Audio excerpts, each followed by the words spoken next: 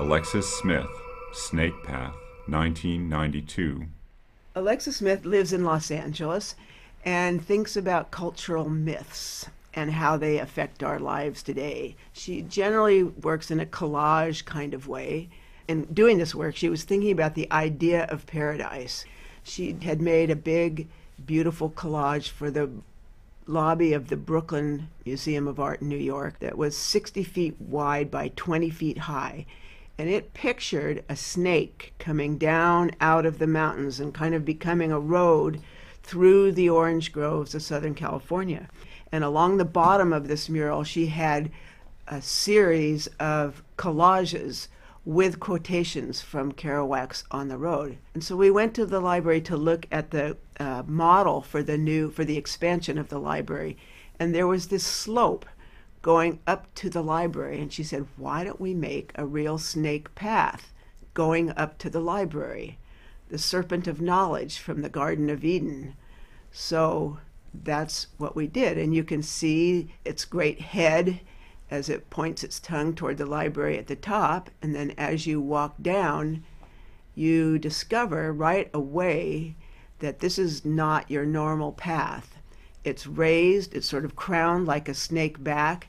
It is not banked properly. It's sort of tippy. It's an unusual path. And then you come across the little garden at the top, a Garden of Eden with fruit trees, forbidden fruit, the fig, there's a pomegranate, there's a date palm, and there's an apple tree. And then the bench on the inside has the quotation from Thomas Gray about ignorance is bliss, 'tis folly to be wise. And there's a little fountain. So you can sit in the Garden of Eden, ignorant and blissful, and then you can walk on down and you encounter a book, a very large book, but it's in the scale of things, it's sort of Alice in Wonderland. You don't know if it's too large or too small. It turns out to be Milton's Paradise Lost, the correct call number at the bottom on the spine.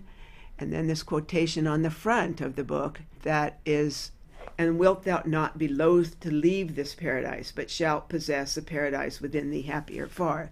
This sort of sets up the metaphor for the university as paradise. But like Adam and Eve, once you get your knowledge, you have to go out beyond the Garden of Eden and into the world with your newfound knowledge. One of the things I love is that as you're walking down the snake path at night, coming from the library with your newfound knowledge and having lost your innocence, what you walk into is the vices and virtues, the forces of human nature that did not exist in paradise. This was purely serendipitous, but it's kind of wonderful.